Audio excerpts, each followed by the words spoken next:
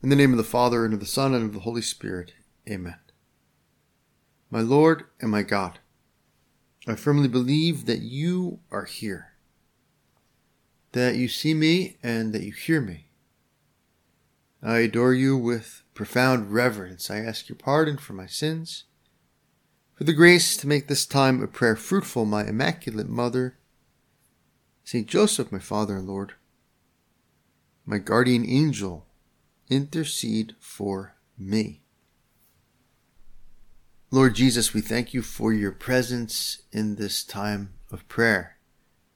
We ask you, as we just said, for the grace to make this time of prayer fruitful, that it may truly be a time in which we reflect on you, on the truth that you revealed, and also on ourselves in the light of that truth. And we come to our Lord as we are, and with the challenges of our culture, the challenges of this particular period in history that our Lord wants us to live through. And these are things that we should pray about, things that trouble us or trouble other people, perhaps people that we know, or perhaps just things that we hear about that are confusing or troubling. And one of the issues that people struggle with these days, and perhaps also we can struggle with personally, is the issue of identity, right? Personal identity. And we see this in what people call identity politics, where they make ethnic or racial identity or racial classification a kind of key or the key aspect of their personal identity.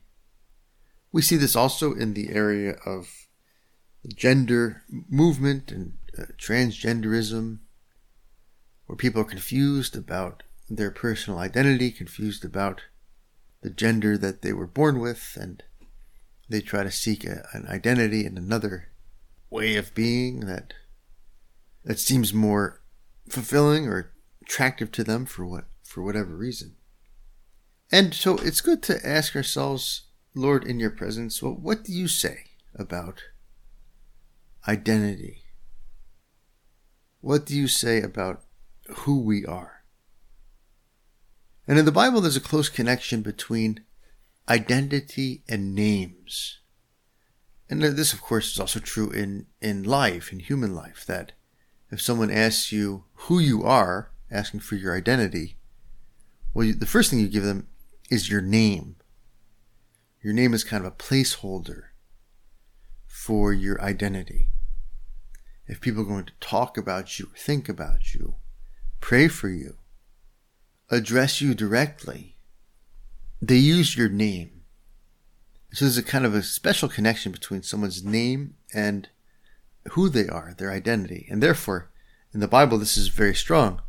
Therefore, God says, you shall not use the name of the Lord your God in vain. The second commandment of the Decalogue. The name is connected to the person. And so since the person of God is holy and worthy of respect, well, we have to respect his name.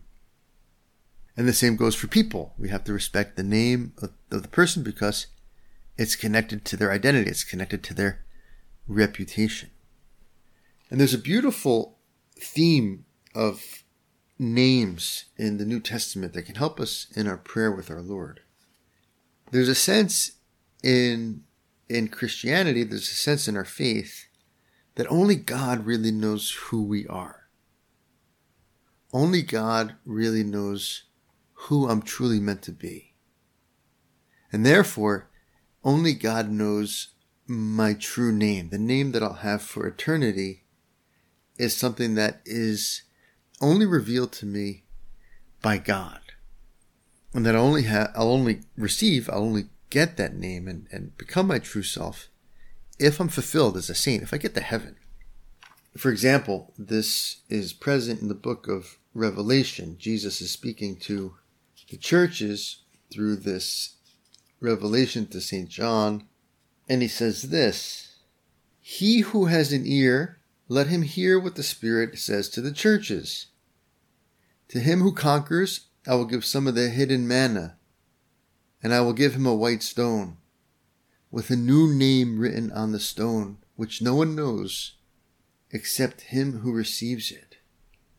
To him who conquers, Jesus will give a new name. A name which no one knows except the person who's going to receive it and God himself. A new identity. Your true identity is found in God. But there's a stipulation, right? We have to conquer. We have to be faithful to our life. We have to be faithful to the vocation God has given us. We have to be faithful to our faith. We have to be faithful to God, to conquer, to live the struggle of this life in order to get to heaven. And there, if we do that, we'll receive this new name. We'll become who we truly are. He who conquers, this is from the next chapter in the book of Revelation, chapter 3. He who conquers, I will make him a pillar in the temple of my God. Never shall he go out of it, and I will write on him the name of my God, and the name of the city of my God, the new Jerusalem which comes down from my God out of heaven, and my own new name. He who has an ear, let him hear what the Spirit says to the churches. Here again, we have that idea that we have to conquer to get to be who we truly are, to get to discover who we truly are. We have to fight the good fight of being good, of being faithful, of trusting our Lord. Unless we fight the good fight, unless we conquer in this life, we won't get that new name. And here there's a new wrinkle. Jesus says that he'll give us his new name, such that our name, our true identity, is connected with him. It's connected with his identity. And this is the beauty of being called a Christian, for example. To be called a Christian is to be named after Christ. To be baptized is to be baptized precisely in the name of the Father and of the Son and of the Holy Spirit. To participate in God's name is to participate in his person, in his identity, which means that God giving us our true identity will be showing us how we imitate him specifically, how we're like him, how he's drawing us into his own life. Lord Jesus, perhaps I can look right now at my life, at the way I carry myself, at the way I act, at my reputation, the reputation that I earn with my treatment of others, my virtues, my character. And I can ask myself, Lord, is there anything discordant in my identity and my reputation with being a Christian, with carrying your name, with being a participant in your name? Sometimes in the Bible, we see our Lord give people precisely new names. And they're new names because he's chosen them for a new mission or a new relationship. In the Old Testament, this happens several times. Abram becomes Abraham, and Sarai becomes Abraham's wife, Sarah. And Jacob becomes Israel. And then in the New Testament as well, Peter starts off as Simon, and he's renamed Cephas, which means rock. And Saul becomes Paul. And then Jesus nicknames the apostles John and James the sons of thunder, the brothers, Boanerges, the sons of thunder. So there's a sense that our name is connected with our mission, with our vocation. And we'll discover our true identity. We receive our true identity, who we really are, insofar as we discover and respond to that mission, that vocation. Sometimes people kind of do this to themselves in different ways. Sometimes it's just imaginative, right? Well, if I was a rapper, right, what would my rapper name be? I don't know, Little Biggie or whatever. Or if I were a rock star, what would my rock star name be? Sometimes people do this with email addresses or social media handles. They pick a name, a moniker that they think kind of reflects their own personality. I know someone who is in his 30s and he's had the same email address since he was in high school. And I don't know, to me it seems a little bit dated, but so in high school when he first got an email, he took out the email address trueballa 37 or something like that, right? True baller. And he was really into basketball. And so instead of putting his name or some version of his name, he put True Baller 37 at whatever, yahoo.com. And there it is, right? It's still there. Now he's in his 30s. Well, God does something similar with Peter and Paul, with Abraham, Sarah. He gives them a name that is more fitting, that more expresses where their heart is and what their mission is. Lord, what's my name? What's my true name? Lord, what is my mission? What am I here for?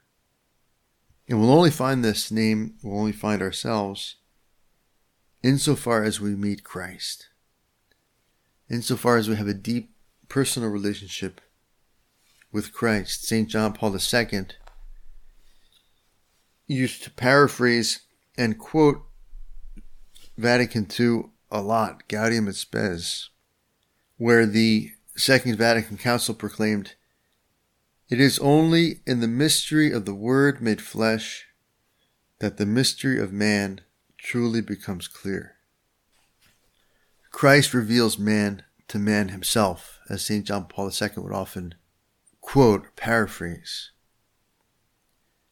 Christ reveals man to man himself. Lord, I'll only find myself if I find myself in you, because you, Lord, are the way and the truth and the life.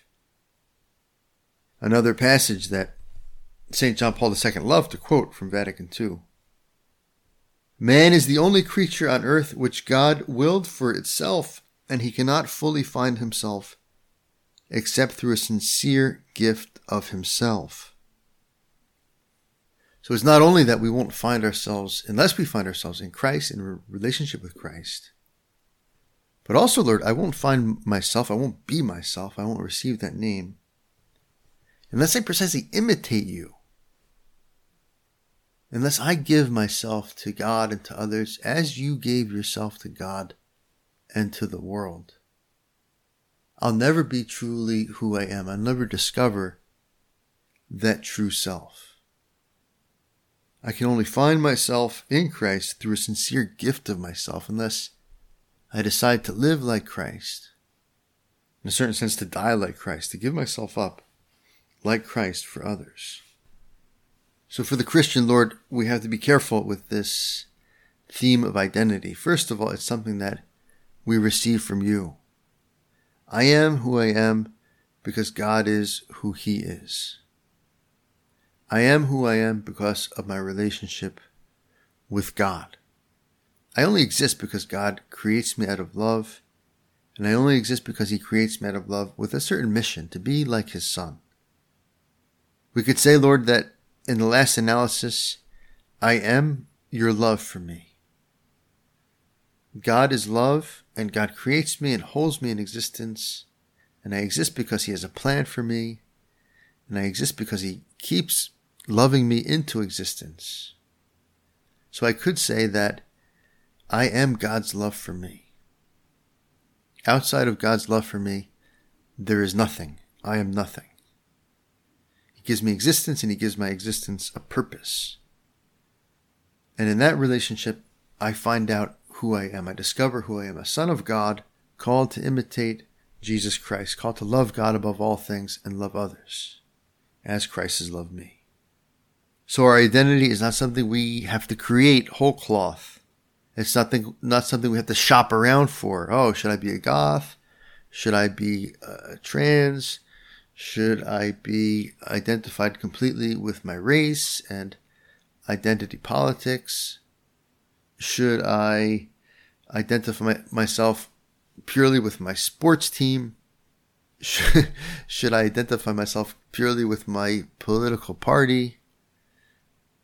When we lose the sense of having received our identity, of it being something that is just a given, that I am who I am because God is who He is, and He's made me who I am, and He's called me to be in this family, the church, and belong to Him, and belong to others through Him. something that precedes me. God's love calls me into my identity, calls me into myself by calling me into existence as a son of God or a daughter of God. If I lose that sense, well then, yeah, we get all sorts of confused and we just go identity shopping. And our life can seem to have no purpose. We're kind of adrift, and so we need a mission and we need to find our name, and so we can end up anywhere unless we have that strong sense that, no, this is the foundation. I am God's love for me. God created me as a man, as a woman, to be his son, to be his daughter, to imitate Christ in my life as it is. We can say, Lord, also that our identity is constitutive of our heritage. St. Paul says this, right? We're made heirs with Christ, joint heirs with Christ, such that in sharing his identity with us, the identity of being a child of God, we're sons in the Son, children of God because we're connected to the only child of God, Jesus Christ, the Son of God. Well, we share his inheritance. The glory that belongs to him, the love of the Father that belongs to him by nature, is ours by gift. That's part of our identity as Christians. And there's an instructive story in the Old Testament which warns us against not appreciating our inheritance, not appreciating the family identity we have in Christ with God. This is the story of the brothers Jacob and Esau. Isaac marries Rebekah, and eventually Rebekah is pregnant with these twins. When her days to be delivered were fulfilled, behold, there were twins in her womb. The first came forth red, all his body like a hairy mantle, and so they called his name Esau. Afterward his brother came forth, and his hand had taken hold of Esau's heel, so his name was called Jacob. Isaac was 60 years old when she bore them. When the boys grew up, Esau was a skillful hunter, a man of the field, while Jacob was a quiet man, dwelling in tents. Isaac loved Esau because he ate of his game, but Rebekah loved Jacob. Once, when Jacob was boiling pottage, Esau came in from the field, and he was famished. And Esau said to Jacob, "Let me eat some of that red pottage, for I am famished." Therefore his name was called Edom. And Edom is E-D-O-M. It doesn't have to do with the fact that he's hungry and therefore starts eating, right? Not like eat him up. But it actually means red. Edom means red. And so I think it's kind of a derogatory nickname because he's so crazy about this red pottage. Also, of course, he comes out red, and so the name Esau has to do something with being hairy and or red. Jacob said, "First, sell me your birthright." Esau said, "I am about to die. Of what use is a birthright to me?" Jacob said, "Swear to me first." So he swore to him and sold his birthright to Jacob. Esau, as we saw, was the firstborn son. And as the firstborn son, part of his inheritance, part of his birthright, was the mantle of authority in the family. He was supposed to succeed his father, Isaac, as a patriarch. The firstborn takes over the position of the father in the family when the father dies. And the firstborn also inherits more of the property, more of the land, which is kind of consolidated in the head of the family. And so Esau was meant to be one of the patriarchs. When God appears to Moses, right, he says, "Tell the people that the God of your fathers has sent you."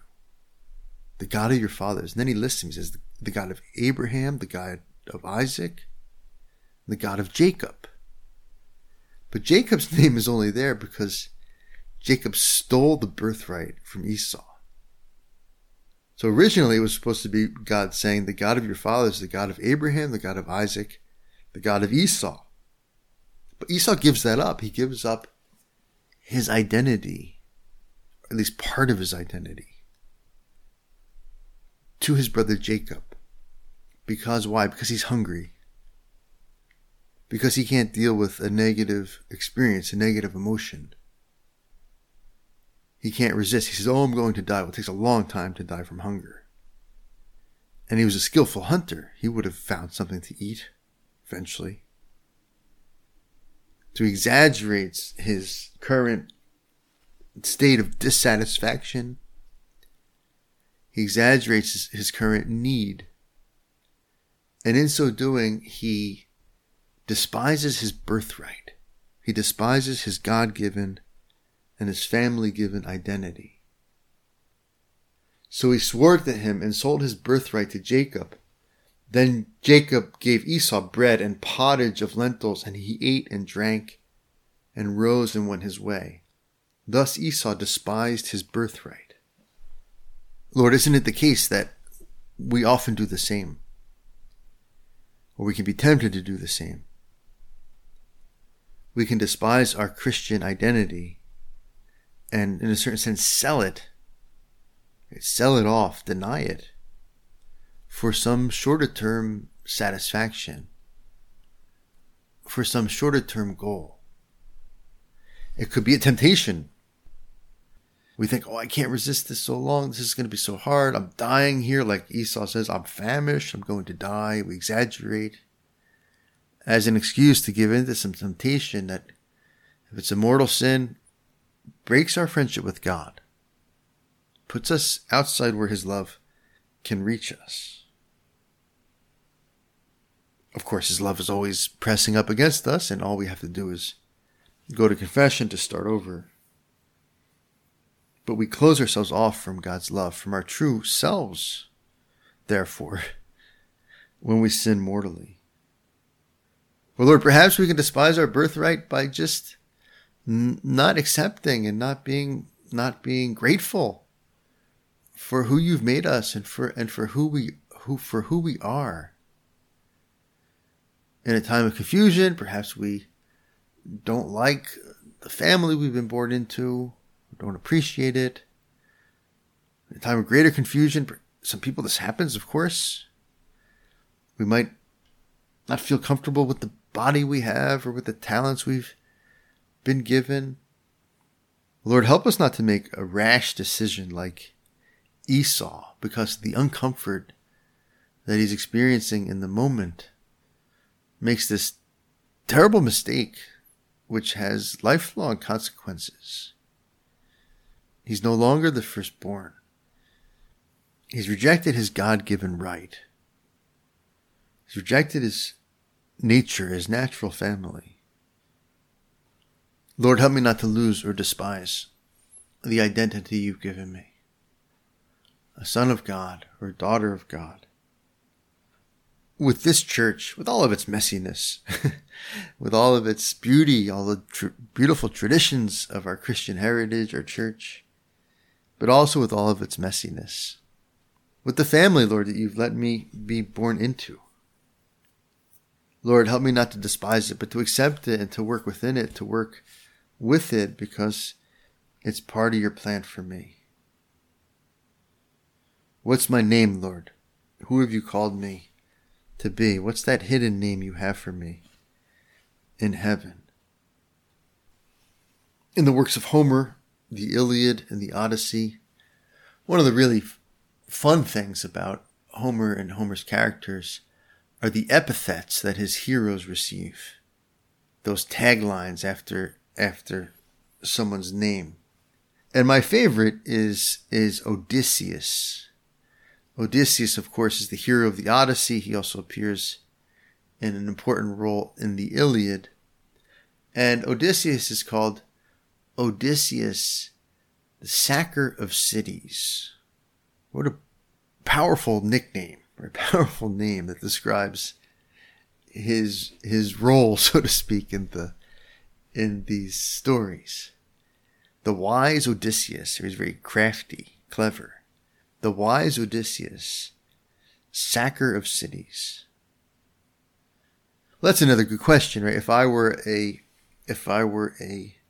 Homeric hero or heroine, what would my epithet be? What would my title be? And if I put that in a Christian key, if I made it a Christian name, what would my title be? Would I be Joe, sacker of cities? Something more positive than that, obviously, but something as strong, as serious, as exalted, fearsome. Or would I be Joe, watcher of Netflix? Instead of Joe, apostle to Manhattan, I become Joe, purveyor of YouTube. And this is the problem. This is a problem. This is what's at stake with responding to our vocation. And I might be called to an exalted title, an exalted name in heaven, a name that's written in heaven, as Jesus says, waiting for me there. A secret name that only God knows, because only God knows truly what I'm here for and what I'm capable of. And instead of receiving that name, I earn some other title that's just not worthy of myself, and not worthy of God, and not worthy of my vocation. Because I'm wasting my time. Or because I'm afraid to make a big change. Or because I worry too much what people think of me, and I'm afraid of being an apostle. Or because I'm lazy and it's hard to be recollected, and it's hard to learn how to pray and really get to know our Lord. Lord, help me to see through the excuses that I use, not to become who you truly want me to be, not to be who I really am, who I am in your eyes, in your eternity. The excuses, Lord, the rationalizations that keep me from receiving the name and the identity that you want me to have, falling short of it in different ways because I'm just not up for the struggle, or I just don't trust you enough, or whatever. My identity, my vocation, my mission, my origin and destination in God, these are all connected. And I only find them, Lord, if I reflect on my life, reflect on myself, my situation, in your presence. Who I am, what I'm called to be, what I'm here for, where I come from, and where I'm going. God is the answer to all of these. God has the answer to all of these. And so, Lord, help me not to shop for my identity in places where I'm only being sold cheap substitutes. The cheap substitutes created by my own ego, the cheap substitutes created by politics, the substitutes created by a very confused culture on gender and sexuality issues, the substitutes created by the global marketplace. Lord, help me not to shop or to look for my name in places where I can only find a very cheap substitute for the glorious name that you have given me, that you're calling me to be in heaven and from all eternity. In the church, we revere the holy name of Jesus and the holy name of Mary, our mother. Jesus' name is a prayer. God saves. Yeshua. God saves. Mary's name has become a prayer. Mary. Just to call out to her is to have her hear us. To have her ears perked up in heaven. The holy name of Mary. The sweet name of Mary. The holy name of Jesus. Mary, our mother, Jesus, our God and our Lord. Teach us our true names. Give us a new name if we need it, or help us to recover that original name which speaks so much, the name of Christian, the name of Son of God, the name of Daughter of God. I thank you, my God, for the good resolutions, affections, and inspirations which you have communicated to me. In this meditation, I ask your help to put them into effect. My Immaculate Mother, Saint Joseph, my Father and Lord, my guardian angel, intercede for me.